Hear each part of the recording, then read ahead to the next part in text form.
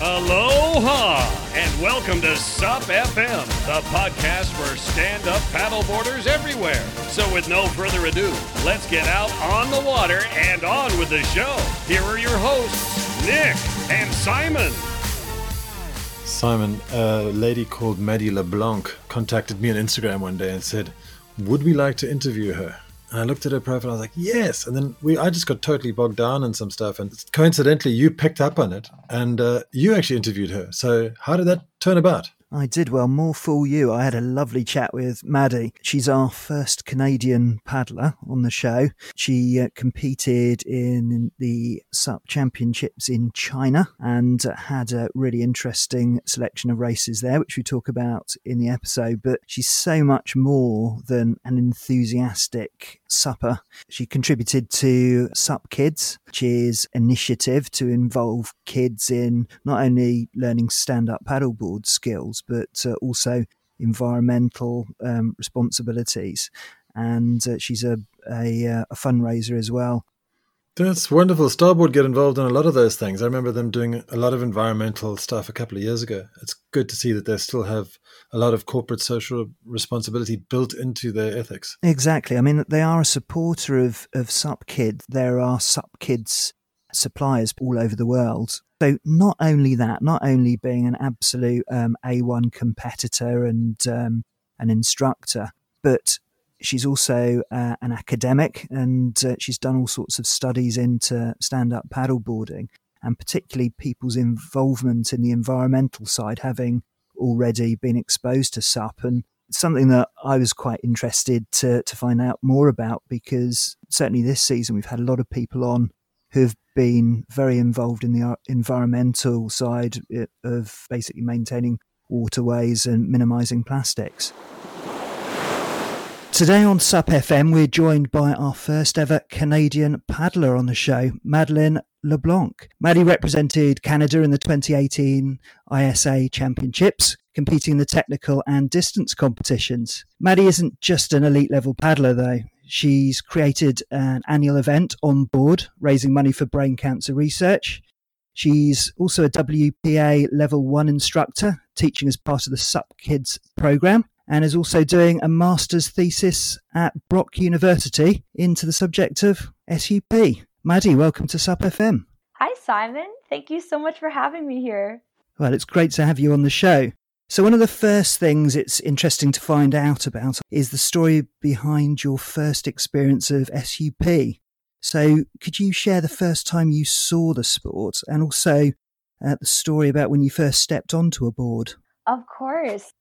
For me, it was actually a pretty unique experience because I never grew up anywhere kind of in, on, or around the water. I was always a very athletic child, but I never, ever did anything remotely close to the water. And so I believe it was 2007, I was up north with my parents in a town called Sauble Beach. And Sauble Beach is located along Lake Huron, which is one of our 5 Great Lakes here in Canada. And I remember seeing these 2 men coming onto the beach, and they were carrying these giant yellow Nash SUP boards. And so they looked like giant bananas to me as a 10-year-old kid. And watching them go out onto the water, I was absolutely intrigued. I couldn't take my eyes off of them, and I couldn't believe what they were doing. And so I turned to my parents and I said, Mom, Dad, what is that? And their jaws had just like hit the sand. They had no idea either what stand-up paddleboarding was, and we had never seen it before. So my mom looked at me and she said, Maddie, when they come back in, you have to ask them what that is. And I was pretty little. Like, I think I was about 10 years old at the time. And I looked at her and I was like, I'm not going up to 2 strangers to ask them what that is. Like, no way. And she said, Maddie, if you don't, you will regret that for the rest of your life. And so when they came back in, I somehow built up the courage to ask. And they said, yeah, these are stand-up paddleboards. Would you like to try? And that question has forever changed my life. And getting out on a stand-up paddleboard that day just was so incredible. It was an experience I'll never forget. I still remember the view that I had standing on that board. There's a really old picture. I think I have it somewhere on my Instagram. But I was paddling on the front of the board and my brother was sitting on the back. And then my mom was in the water and she was making sure that we weren't going to run into any swimmers around that day. But absolutely incredible. It was just, I feel like a product of fate and destiny, whatever you want to call it. But yeah, it's funny, isn't it? These accidents. I had something very similar actually. I was in France and just making my way to this restaurant with my parents, and we were in this sort of marshy area, so there wasn't any. There was just these little canal things, and saw this very elegant Frenchman take, what looked to me like a longboard, and I thought, oh, this is going to be interesting. There's no surf around here, and he just popped onto the canal and paddled, and like me, I'm dry land athlete. It just grabbed me. What would you say was it about stand-up paddling that particularly grabbed you? I think honestly it was the connection with the water, like just the view that I was able to have. Like for me, I was a very small child, like elementary school. I was like teased because of my height. And so I think the unique perspective that I was able to get on a stand-up paddleboard was just so life-changing. And the fact that I was a very athletic child and anything and everything I wanted to try. So stand-up paddleboarding for me was another unique thing to try. And I don't know, I honestly think the view that I had that day of like the horizon and the water, like it was crystal clear. And I think I just wanted to capture that moment forever. And I'll never forget going back home and begging my parents for a surfboard after that, because it was something I just wanted to hold on to. And you took to it fairly well. I mean, if you're fairly athletic up to this point, I guess you had a pretty good ability to balance and so on. Oh, that's definitely improved. It's balance has been a work in progress, that's for sure. But yeah, I definitely think growing up playing a lot of different sports contributed to the different skills that you are able to use for stand-up paddleboarding, whether that be for leisure or racing or even traveling. It's pretty cool. And what sports did you used to take part in? Were you a generalist, or did you have a sort of preferred sport before you took up stand-up paddling? I would definitely say soccer. And I actually danced for 13 years as well. So I think the combination of explosive movement from soccer and then kind of the gracefulness and I guess balance as well in dance is really what helped me apply it to stand-up paddleboarding. Fantastic. And then, of course, your race career took over. My first stand-up paddleboard race was a bit of a disaster. It was a technical race. There were too many boys all over the place. I was going around on my second circuit of the course and very strong second place, ended up taking the wrong route, went the wrong way around a buoy, took a bit of a shortcut inadvertently, still arrived in second place. No one noticed, but I ended up disqualifying myself from the race. Oh no! I know. Still slightly scarred by it. But tell me about your first race experience. Kind of a little bit actually of a similar story. I think for me, I didn't get into racing until a couple years after hosting my fundraiser, which I'm sure we'll talk about more later. But some sponsors from my fundraiser had introduced me to the sport. And I had no idea you could race. And so my very first race I signed up for, I remember telling myself, like, okay, Maddie, you're not going to go ham with this. You're not going to go crazy. Just sign up for something super easy.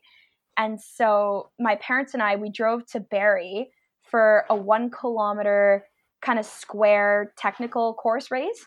Mm-hmm. And for us, Barrie, it's about 2.5 to 3 hours away from Niagara. And so we get there, the atmosphere was incredible, like just being surrounded by all the other paddlers. And I really felt like I found an environment that I belonged in, which was pretty cool. But yeah, the horn blew. I ran with a board that I was just borrowing from a friend. I probably looked like the biggest kook ever, like just running into the water, not really knowing what to do. I think my paddle was way too long. So you can imagine a tiny little person just holding this ginormous paddle. But I remember I gave that race my everything. Like I paddled around the square route. I came back and I came in second place. So I remember being pretty happy about that. Like I said, hey, like, it's not first, but it's not last. So that's pretty good. And my mom was standing there on the beach. And when I came in, I was so happy. I looked at her. I said, Mom, I came in second place. And she looks at me and she goes, really, Maddie? Like, we just drove 3 hours for an 11-minute race? She couldn't believe that it was done and over so fast. But such an incredible experience. And I love telling that story because those 11 minutes were enough to hook me onto racing for a very long time. And second place in your first race, that's pretty good. I mean, obviously your racing career took off since then, leading up to your opportunity to race for the Canada team. And that came about because you pretty much bossed the SUP racing over your side of Canada throughout 2018, didn't you? Yeah, China was actually a very, very lucky opportunity for me. I feel like so many things in stand-up paddleboarding have come to me, like not only because of hard work. I definitely give myself the credit of hard work, but I think China was just such a right place at the right time kind of a moment. One of my friends that I race with pretty closely around here in Ontario, her name's Ariel Amaral, and she had gone out to BC earlier that year in May to qualify for Team Canada. And I decided not to go out to BC that year because for me, it was pretty expensive. I was still finishing up my undergrad and I honestly just couldn't afford to go. And so later on that same year, I think it was September, a spot had opened up on the team. And Ariel called me and she's like, Maddie, we have a spot. Would you like to come and represent Team Canada?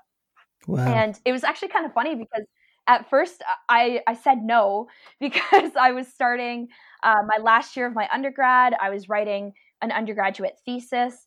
And again, just time and money. I said, Ariel, like, thank you so much, but I don't have the resources and the support to go. And she said, okay, like, that's too bad. And I remember banging my head against a wall being like, man, I just gave up the opportunity of a lifetime, but I seriously can't go. And then luckily enough, she actually called me back a month later. So it was now October. And she said, Maddie, we still have that spot open. And one of our other team members will pay for your flight to China. Wow. So you need to get your butt on our team and you need to come with us to China. Amazing. And at that point, I didn't even hesitate. Yep. I said, okay, bags are packed. I'm coming. I'll see you soon. Fantastic. And how did you enjoy China? Oh, I loved every single aspect of China. It humbled me so much in the experiences that I had with the locals, with my team members, with other athletes around the world. Like, I couldn't believe that all of these famous stand-up paddleboarders that I've only ever seen from my laptop or my phone screen, they were standing like right in front of me. Like, I actually got to say hi to Connor Baxter and Candace Appleby and Fiona, and I couldn't believe it. I was like, someone pinch me. This isn't happening. And what was the atmosphere like in the village? Clearly everyone has their game face on race day, but I guess people pretty much get on and mix when they're not racing. Yeah, I would say the China atmosphere was pretty unique because stand-up paddleboarding in itself being a lifestyle sport really spoke to that environment that we were in. I would say when we were on the event site and just waiting on the beach for races to start, you could feel the tension for sure. A lot of athletes having their headphones in, looking down. I know I did too. I blocked out every single excess noise around me. But at the same time, when the other events were happening, like the SUP surfing or the opening ceremonies, there was also kind of a peacefulness to it too. And a really unique atmosphere where everybody could chat and connect with each other, connect with the locals, and really just take in what China was all about. I think that the weather was a bit backwards, wasn't it? Because I think the surfing was supposed to start, the competition was supposed to start at the end of the period of time, but there was a bit of surf up front. So you had to put off your races, didn't you, for a few days? Yes, actually, that's exactly what happened. I remember being so nervous when they made the call because the distance race, I believe, was supposed to be first, and then the technical, and then SUP surfing was supposed to be the last event. And so I remember thinking, like, okay, you're going to go in, you're going to do your races, and then you're going to just enjoy the rest of your time in China, like no pressure whatsoever.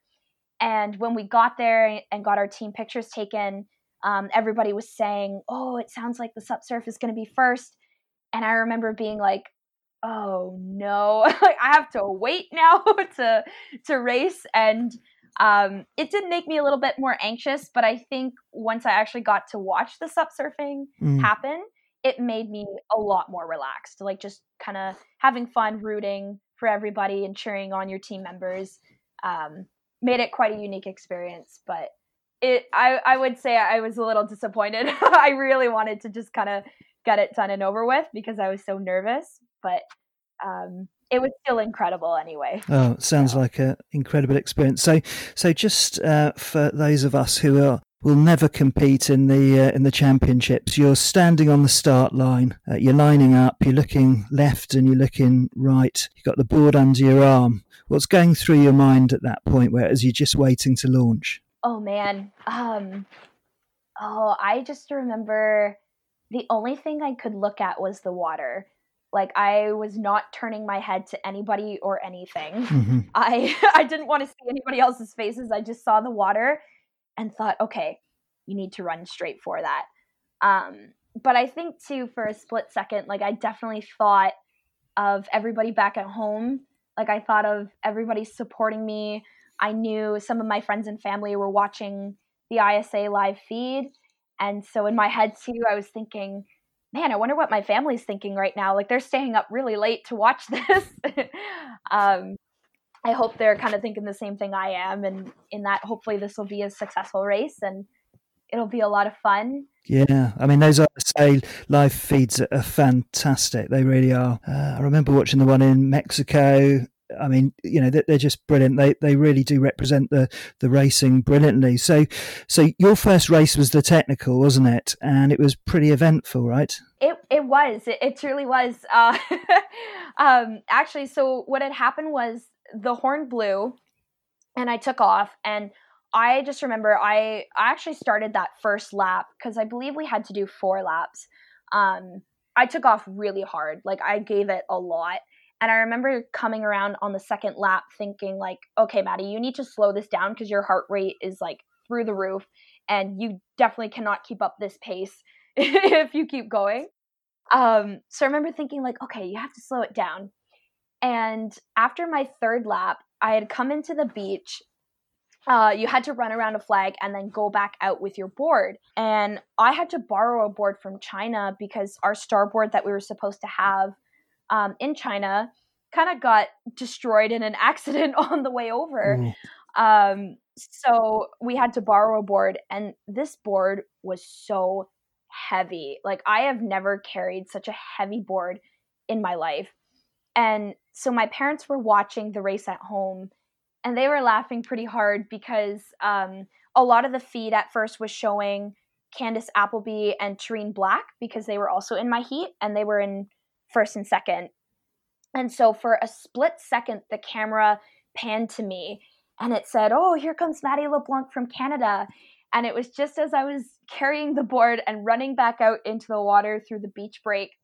And because I was so tired because I had burned myself out in the first lap, I had thrown the board down on the water and laid down on it and was getting ready to stand up, but a wave was coming. And in my head, I was like, oh man, I'm way too tired. I don't think I can stand up before this wave comes. And so for the split second that the live feed showed me, this wave just comes and demolishes me. No. And my parents lost it. Like, they texted me during the race and they said, "We just watched you get hit by a wave." And I couldn't believe it. And so that was the first thing I remember seeing on my phone after that race. But I think, honestly, that moment in time was kind of a true testament to the whole race in itself, in the fact that, I got smacked around by a couple waves, but it didn't stop me. And I got up and I just kept going. And I think that was the hardest but most rewarding race of my life I've ever done. Amazing. And then you had your second race came pretty quickly after that, didn't it? It did. So for the technical race, I had just missed the cutoff for the repecharge. So I had to go into the next round of racing in order to make the finals that would have been the next day. And so I think I only had like an hour or an hour and a half of a rest period before the next one. And woe is right. I just remember coming back to the beach and looking at my team members thinking, man, how am I going to do that all over again? But I did. And I was actually faster. I think I was 2 minutes faster in my second round than the first round, because I had learned from my mistakes in the first round. So. And then you had your distance race as well, which was cut a bit short. Yeah. That for me is definitely a driving factor to coming back to the ISA World Sup and Paddleboard Championships. Like, I feel there's some unfinished business I have just because of the distance race. So I believe the distance race was 3 or 4 days after the technicals. Mm-hmm. And it was 18 kilometers. And I remember the day before we had gone out to the event site and I had paddled around in the bay a little bit, and my back was kind of sore, but I didn't want to acknowledge it. I knew it was hurt, but I said, nope, like, you can do this. You can suck it up. Like, you'll be fine. 18 kilometers, like, you've paddled that before, no problem. Mm-hmm. You'll be okay. And so Saturday morning came and the men raced first, and then the women raced in the afternoon. And I remember being kind of upset about that because it was so much hotter in the afternoon and the wind had picked up. So the women definitely had more challenging conditions than the men. But again, in my head, I just was trying to keep myself as calm as possible and just saying, like, you can do this, you can do this. And so just like the technicals, like, the horn blew and I went out and I actually had a pretty strong start. I remember kind of drafting my friend Ariel Amaral, who was also on Team Canada with me, for a little bit. And when we had first gotten out, it was a little bit choppy, the water. And I just remember thinking, like, okay, you got to test your balance here. And then we rounded the first buoy and we had this downwind section for the course. And I just remember being so excited to get to that point because my back was now really, really hurting. I was probably about 1.5 kilometers into the race at that point. And I just thought, okay, this downwind section will be fine. It'll give you a break. You'll be able to catch some bumps and you'll be fine. You can do this. You just need to kind of put your head down and grind it out. But as I came around to the second buoy, so our little tiny downwind section had ended. So I was probably about 3 or 4 kilometers into the race now at this point. Mm-hmm. My back was just absolutely stinging in pain. It was shooting up all the way from my lower back, kind of up my spine. And I was even starting to feel it in my shoulders a bit. And I just thought, okay, this isn't good. This isn't like a sore pain. This is an injured pain. And I remember looking at the safety boat because it was right there at the second buoy. And I just thought, okay, it's either now or never kind of thing. It's either like you bail now or you kind of keep trying to grind it out. And it was a really, really hard decision to make kind of in that split second. But I just knew I was like, you know what, this isn't worth hurting yourself in the long run. So you need to pull out. And so I paddled over to the boat and my back was in so much pain. They actually had to pull the boat up like to shore to get me out because closer to the event site, they said, oh, like, can you paddle from here? So we don't have to pull up. And I actually looked at them and I said, no, I can't get back on my board. It's too far away. so they got me back to shore and they took care of me pretty good. But it was definitely disappointing, to say the least. Like, you travel so far and you worked so hard to get there, and to not finish a race definitely is heartbreaking. But I love looking at that experience now as something to kind of give me some more fire in my belly. Like, it's definitely something that I want to redeem myself. Yeah, I mean, you must have learnt so much about the whole racing process. Did you ever get to the bottom of what had caused the original back problem? Had you sort of tweaked it during the technical, or was it training, or sleeping funny, or what caused it? Did you ever find out? Yeah, so actually when I went back home and I worked with some physiotherapists and my chiropractor, they both had said that it was probably because of the rental board that I had used in the technical race, that my body wasn't used to paddling something so heavy. And they really think probably the equipment error is what tweaked my back. And it took a long time to recover. I think it took me a good solid 3 months for my back to fully be 100%. But unfortunately, I think, it was not being able to be on the equipment that I was familiar with that really led to that downfall. You got the chance to be able to paddle for Canada because of your successes in the races in Ontario and so on. Just tell me a bit about sort of what led up to your selection for the Canadian race series, because you won some pretty decent races there, didn't you? Yeah, 2018 for me was such a great season. I loved it so much, and I worked really hard that year. So for us in Canada, our race season runs from May to I'd say about mid-September, the end of September. And so I guess I would say some of the biggest races I got to do were the Lake Ontario paddleboard crossing race. That was in a tandem with my friend Danielle, and we both paddled for Team Starboard, and we just looked at each other and we said, hey, why don't we do this crazy 32-mile race? Like, let's just go across Lake Ontario. And we completed that race in just over 7 hours, and we had broken the women's record for tandem in that race. And so that was just an incredible experience, paddling out in the middle of Lake Ontario. So that was quite a win. We were on a Starboard All-Star, 14 feet by 23 and a half inches wide. With two of you on it? Well, so we got to switch off. Yeah. So I would paddle for about 45 minutes. And then gotcha. We would switch. Yeah, nice bit of kit, that. Yes, honestly, I'm a big Starboard fan. I'm very biased. But yeah, that race is technically designed to be like a Molokai to Oahu, because the founders of that race have actually both been to M2O and have completed that race. And so they came back to Canada and thought, why don't we create a race like that here in our own backyard?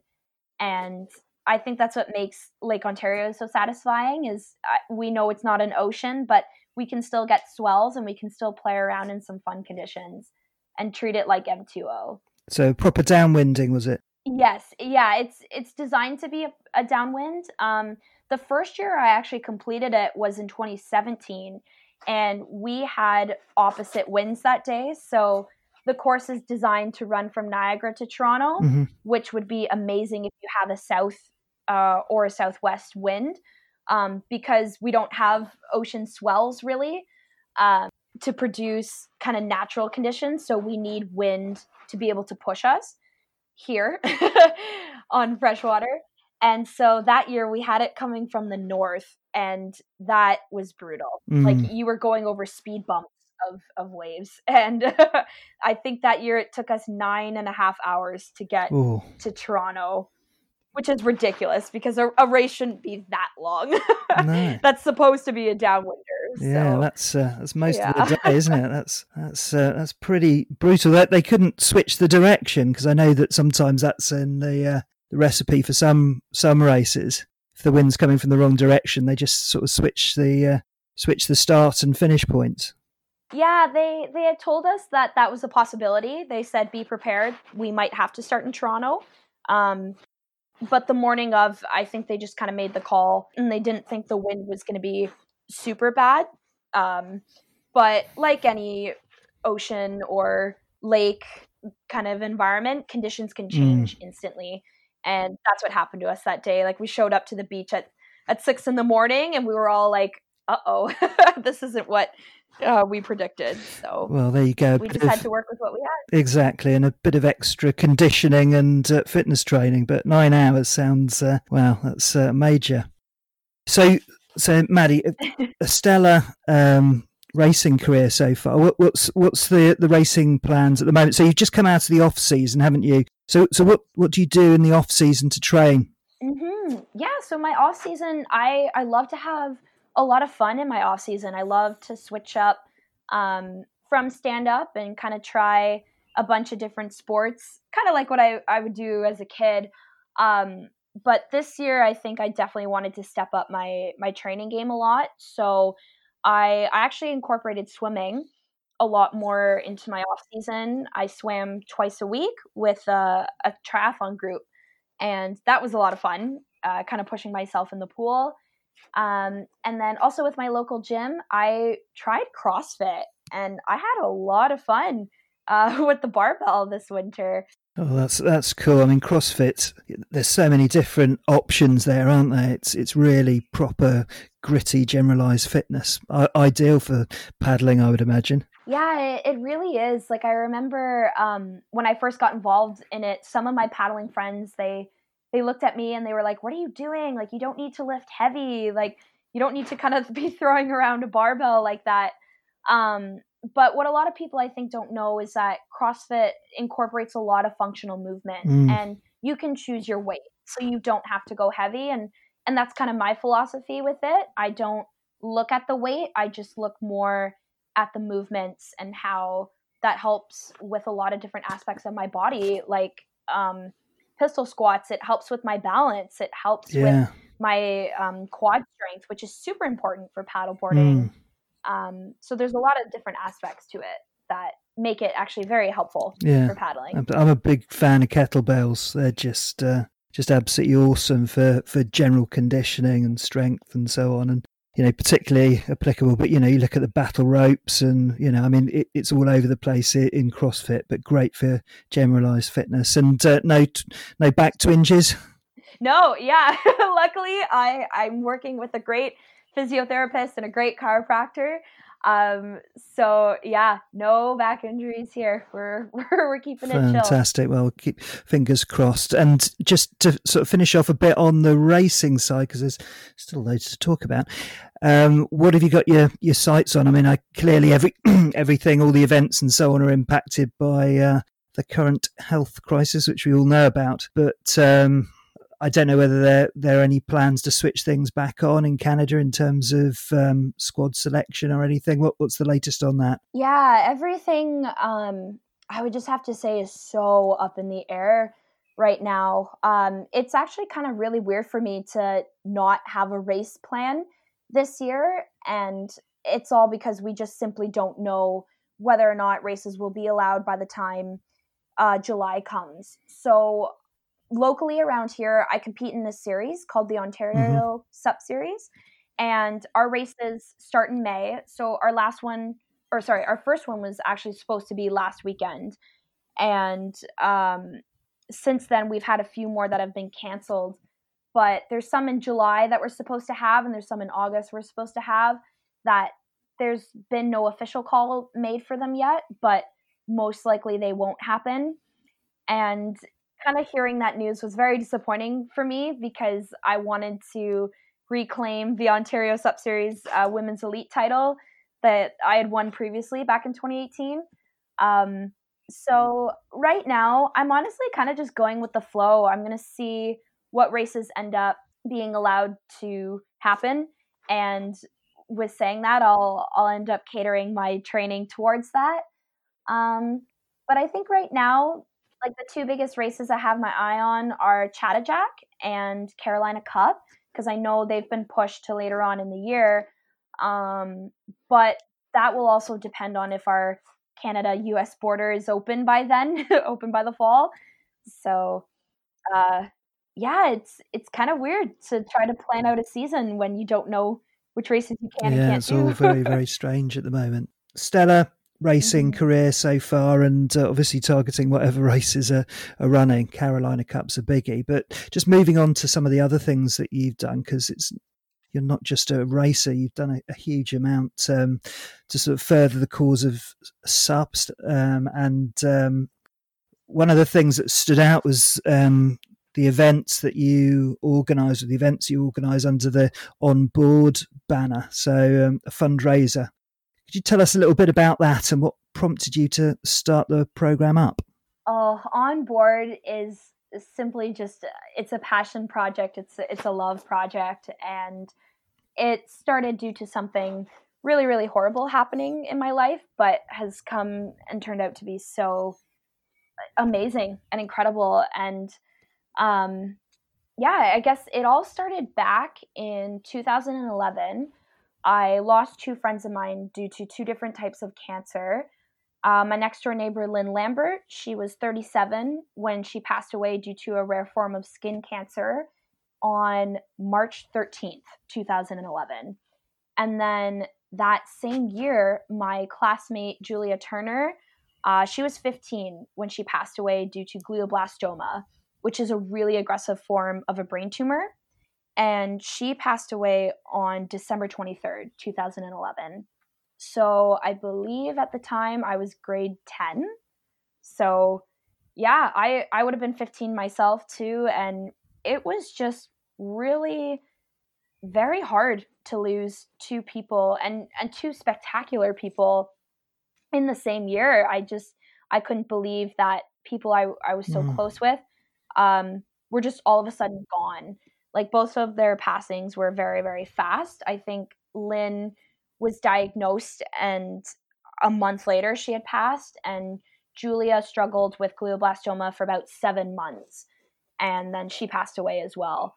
And so losing two people so quickly, I just was completely heartbroken. And at the beginning of 2012, there were days where like I wasn't getting out of bed because I was so sad, and I just didn't know how to kind of move on from these losses until my parents really helped me pull me out of that dark place. They kept encouraging me and just saying like, Maddie, Lynn and Julia would not want you to remember them this way. You know, they wouldn't want you to look back and live your life in sadness and in depression. They'd want you to be happy and inspired by the lives that they lived. And it's true. Like Lynn was a high school teacher at it's Centennial Secondary School. So she inspired a lot of her students to give back. And Julia Turner as well was a pretty big volunteer with the Hope Center here in Welland, which helps tackle issues like poverty and social justice. And so they both lived their lives for other people. And so I thought, man, I got to do something to give back for my friends. Like they deserve to be remembered, and they deserve to be remembered in a very special way. So having that idea, I didn't really know what to put it to. And it wasn't until 2012 that following Christmas, I actually received my very first stand-up paddleboard. I had worked so hard to save up money to purchase my first one. And all my babysitting money finally paid off. And I was able to get a board. And so taking it out that following spring, it was as if the timeline just had worked out so perfectly. Like taking it out for that first paddle out on the Welland Canal, my local spot, was when the idea just kind of hit me like Sir Isaac Newton's apple. Like I couldn't believe what I was standing on. And I just thought, hey, what if I make a fundraiser out of what I'm standing on? And I thought about other fundraisers like Terry Fox in Canada and how he had run across the country to raise funds for cancer. And I just thought, what if I paddle a certain distance to raise money for cancer? And that following year of 2014 was On Board's first year. And we raised over $4,000 for brain cancer research. And it's just become an annual event since. The first year I ran it, I actually paddled 10 kilometers down the Welland Canal by myself. And my friends couldn't believe it. They thought it was wicked cool. And when I came back to shore, so many of them said, oh, like, can I join you next year? Can we please do this together? Like, I'd love to join you. And so from there on board became such a big community event. And every year I don't get to paddle alone. I get to paddle with an amazing group of passionate paddlers. And it's just been so rewarding, like intrinsically and obviously for brain cancer research in itself. But it's become something so much bigger than I ever anticipated. That's incredible, and a great memorial to the two that you've lost as well as raising lots of money for cancer. And you've got plenty of sponsors on board, so it certainly seems to have captured the local imagination massively.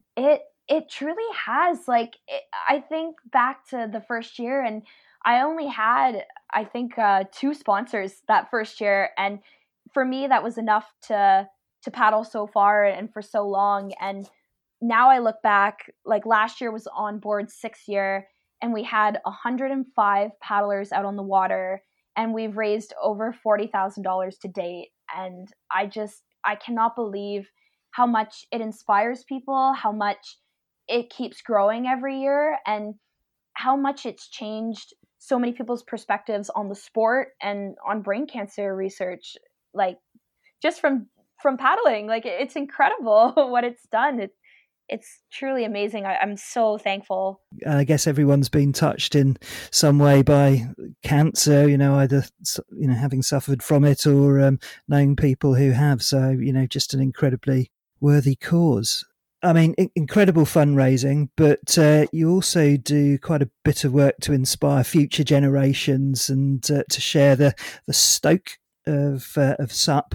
And you're also a camp director for SUP Kids. Now, I don't know too much about SUP Kids. I know that it's sort of international type franchise, and it's done in camps throughout the world. But just share a little bit about how that works, what the age groups are, and what sort of things you do on a SUP Kids camp. For sure. So SUP Kids actually was another product, I think, of fate and destiny.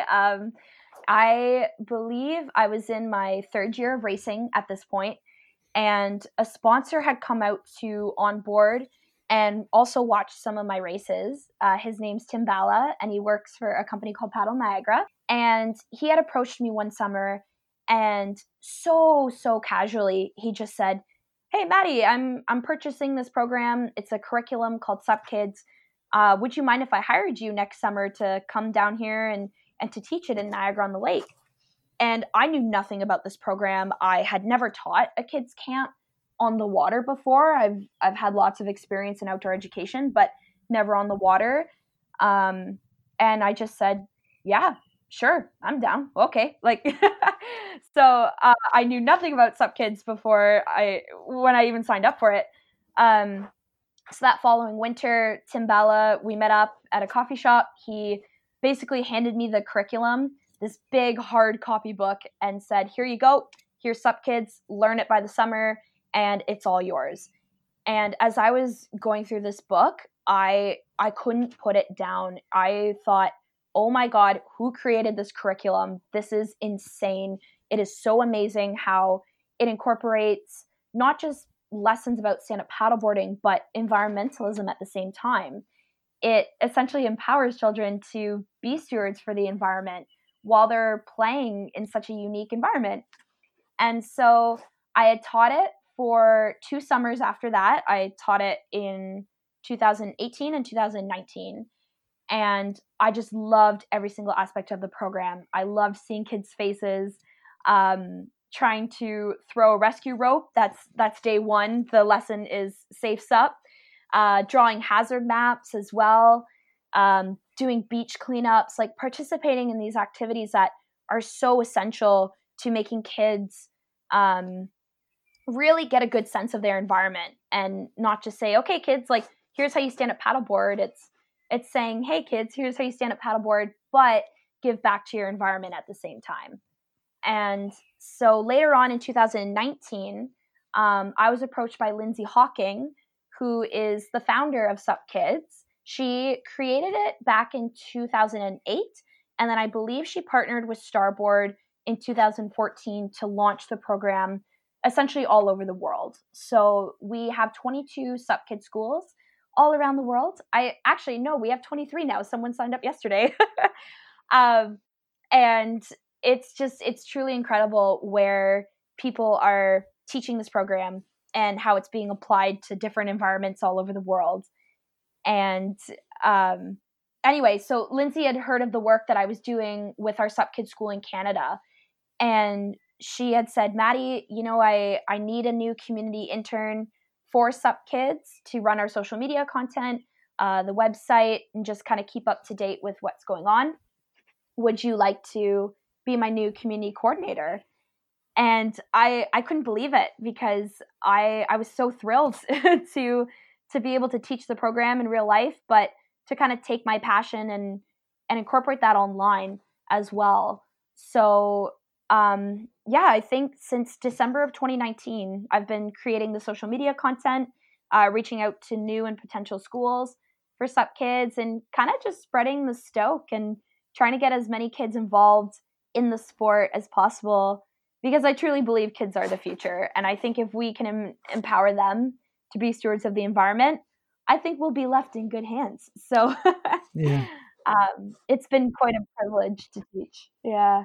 Yeah, I think it's a really far-sighted program, because generally when we're teaching things, we talk about the what, the facts and so on, but the why is so much more important, and experiential learning does leave a longer imprint. So it's a multi-day structure, isn't it, on this camp? You do different activities and different days, different themes. Am I right there? Yes. So Sup Kids, what's really cool about it is that there's 5 main lessons that are incorporated in the program. And then you, as the instructor, once you purchase the program, you can choose to span that out however you'd like. So when I teach it here in Canada, we do it over the course of 5 days. So Monday to Friday, we'll take 1 lesson and do 1 per day. So, we have, I think, Safe Sup is day 1. There's Healthy Sup Kids, where we make granola. Then there's Ocean Plastics, which is our beach cleanup day. Ambassadors for the Planet, I remember, is our last day, because we kind of like to leave it off on a good note. And then Sup Adventures is another day as well, too, where we teach the kids how to kind of read a map and how to plan out a route if they want to go for a paddle, and what that looks like. So you, as the instructor, you can take any of those 5 lessons and teach them however you'd like. If you want to make it a 1-day program, you can. If you want to make it 5 weeks, you can. There's a lot of different ways you can offer Sup Kids. Wow, sounds exciting. And I guess the real reward is seeing progression of the children from, starting and being all wobbly to not only being a much better performer on the paddleboard, but also learning a whole lot more and just being really engaged. Oh, it's so true. I'll never forget last summer, I taught this one boy who he really loved to be inside and play video games. He was not happy that his parents had signed him up for this program. And so he showed up on day 1, and he's looking at me, and he's kind of got this pouty face because he doesn't want to be there. But the second he got on a paddleboard, it's like he just left his ego on the beach. His whole face lit up like Christmas, and he just totally changed his perspective around and had so much fun swimming and diving and playing with the other kids. And by the end of the week, he actually didn't want to leave. He looked at me and he said, Maddie, I'm going to sign up for another week. I want to come back. And I said, yeah, we would love to have you back. You're always more than welcome. So amazing. I've had so many experiences like that. Yeah. And I'm sure other Sup Kids schools have too. And there's no words to describe what that feeling is like, knowing that you've changed a child's life like that in just a matter of a week and through a paddleboard. It's Yeah. truly incredible. And those memories will last a long time for them, and hopefully spark their future involvement. So, I mean, that leads us really nicely into the next subject, which is your academic expertise. So, you're currently doing a master's into stand-up paddleboarding, and I know that you've got a very solid sort of environmental element to your CV. Your undergraduate thesis was all about SUP as a process towards greater environmental concern, which is something that I've definitely seen, certainly through a lot of the interviews I've done for this show. Stand-up paddleboarding seems to engage far more people in terms of awareness of the environment, the effects particularly of plastics on it, and a real desire to make a difference. So just tell me a bit about your research and your sort of academic side of SUP. Yes, I feel so lucky that I get to research my passion. I don't think I would be involved in research if I didn't get to study stand-up paddleboarding and its effects on people. And I think much like you hear these stories of people being touched by the environment and changed by the environment and wanting to become stewards for it because they've been involved in stand-up paddleboarding. And in my undergrad, I just thought, man, I need to prove this. Like, I can't keep hearing these stories and kind of trying to tell my professors and them just saying, yeah, okay, cool. But where's the evidence? And so in my undergrad thesis, that's when I decided, you know what, I'm going to take this to the next level. And I interviewed 28 stand-up paddleboarders, and I think only 3 of them didn't show a lot of environmental concern, but that's still 25 people that said that their perspective changed just because they've been stand-up paddleboarding. And all of them now work either in organizations or host their own beach cleanups and always think about giving back to the environment. And so when I signed up for my master's, I knew, okay, this is really cool what I found in my undergrad. I want to be able to apply it again. But this time with my work with SUP Kids, I want to research children, and I want to see if it's the same for children. Does getting them on a stand-up paddleboard make them generate some sort of environmental awareness or environmental concern? And so I was actually supposed to travel to Thailand. I was supposed to be there in a couple weeks to go to Starboard and observe the kids camp there to collect my data. But unfortunately, with the world's pandemic right now, that's not possible. But I'm hoping to travel to another SUP Kid school later on this summer, hopefully if things start to open up, to partake in a process called ethnography. And that's basically research where you just kind of sit back and you watch everything that's happening and you write down field notes. I don't get to say anything to the kids. I don't get to be an instructor. Actually, in that scenario, I just literally get to sit back and watch what's happening and write down my observations. And so I'm hoping through that research, my hypothesis is to find that more kids will care for the environment after they're done participating in the program. But we'll see. I'm really, really excited about this research and to keep proving to people that stand-up paddleboarding does make a difference in people's lives and makes a difference in their relationship with the environment and hopefully grows it. Yeah, I mean, fascinating area. What's your theory? And clearly, as an academic, you're supported by data here. But I've got a theory about stand-up paddleboarding. Clearly, all water users are concerned about the environment, but stand-up paddling is a little bit different in that you generally can travel a little bit slower. You've got better visibility of the potential problem. So I guess we're, as a tribe, a bit more aware of it than, people on, say, jet skis or even sailing boats, I guess. What do you think? Do you think stand-up paddleboarders are particularly aware of it, or is that just me being a banner waver for the SUP lifestyle? No, I actually could not agree with you more. In my undergraduate thesis, I discovered that the 3 factors of time, location, and what was the last one? Perspective are what kind of change people's perspectives to care for the environment. So time being how much time they've spent on a paddleboard.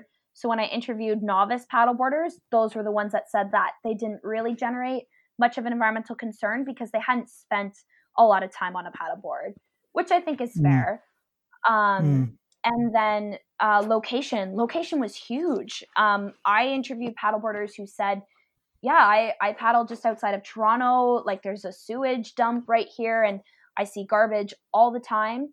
And then I also interviewed paddlers who are more exposed to the ocean and they say, yeah, like I see it on my beach, but I don't really see it when I'm out in the middle of the ocean. And so I think exposure is huge in that sense too. And then perspective being, what kind of a background did the participant come from? So like myself, not really being around the water when I was a kid didn't really trigger that for me, but I was still exposed to the great outdoors. Like my parents took me camping. I loved riding my bike on trails. So I think a sense of environmental stewardship was always ingrained in me. And for a lot of other paddleboarders, that was the case too. Paddleboarding was just another alternative for another form of outdoor recreation. And so they were able to kind of see more and care for the environment more because of what they were doing. So I could not agree with you more. I truly think SUP is unique in that sense of the perspective it gives you. Yeah, well, it certainly seems that way. We are cruising up to the 1 hour mark now, which is wonderful because we've had some very interesting stuff to hear from. I'd just like to fire a few quick questions to you, if you're all right with that. Of course. Yeah, I'd love to. Okay. Right. So here we go. So a few quick fire for you. Who is your SUP role model? Fiona Wild, hands down. Why is that? Oh, sorry, I wasn't sure how fast these questions are going. They're going medium speed. Gotcha. Okay, yes. So I would have to say Fiona because she's around my age. So I think that's a huge factor for me. But just seeing how she's overcome like challenges such as type 1 diabetes and still pushing the limits of stand-up paddleboarding and being such a strong, incredible female for our sport and representing Starboard, which again is a company I'm very biased towards and love the work that they're doing. So I think a lot of what Fiona stands for aligns with a lot of my being. So I think she's incredible. Fantastic. We've got her on the show as well. Best place you've ever paddled? Oh, best place I've ever paddled. I would have to say Sydney, British Columbia for the 2019 Nationals for Team Canada. That was a really unique experience. British Columbia is beautiful, isn't it? Oh, the mountains and the jellyfish and the sea lions. Oh, incredible. Just stunning. Your bucket list paddle location, so the place that you haven't been to yet but really want to go. Oh, definitely Hawaii. I have been eyeballing Hawaii, I think, since I ever saw stand-up paddleboarding. I think it looks like such an incredible location to paddle and really is a testament to your different capabilities as a paddler. To paddle in flat water versus ocean swells and downwinding, it looks like a dream. So I definitely want to get my butt to Hawaii one day. And you're a bit of a surfer too? Yes. Yeah. So we do surf here on the Great Lakes. Unfortunately, our season is in the winter when it's really cold. So we have the whole 7mm hooded wetsuit and booties and gloves because that's when we get the most amount of wind to produce enough strong swell to create rideable waves. So I do love surfing. But there's always room for improvement for sure. I'm definitely still learning in that area. Yeah. And finally, one key racing tip you could give to someone in their first ever race. Ooh, one key racing tip. Just honestly go out there and have fun. Like your first race, I think you should be doing it because it's fun. You should be doing it because you just want to go for the experience. And don't put too much pressure on yourself. Just kind of go out there, do your thing, and have fun. Be risky, try some pivot turns if you can, and really just enjoy it. Amazing, Maddie. Thank you so much for your time. It's been an absolute joy having you on SUP FM. If we want to follow you on social media or find out more about you, where can we see you? I do have a website called MaddieLeBlanc.com. So it's just my name. And then Facebook, you can find my fundraiser On Board at facebook.com/Maddie's Ride On Board. And then Instagram, my handle is at Maddie3LeBlanc. Thanks ever so much for your time. Really appreciate it. It's been a fantastic episode, and hopefully we'll get to speak again soon. Oh, Simon, I cannot thank you enough for allowing me to come on and to share my story today. It really means a lot to me. So thank you so much, and I hope you guys get to paddle soon. Oh, so do I. Looking forward to it. Speak soon. Chat soon, Simon. Take care. Thank you for listening to SUP FM, the #1 podcast for stand-up paddlers wherever you are. If you like what you've heard, please leave us a review on iTunes. Until then, we'll see you on the water.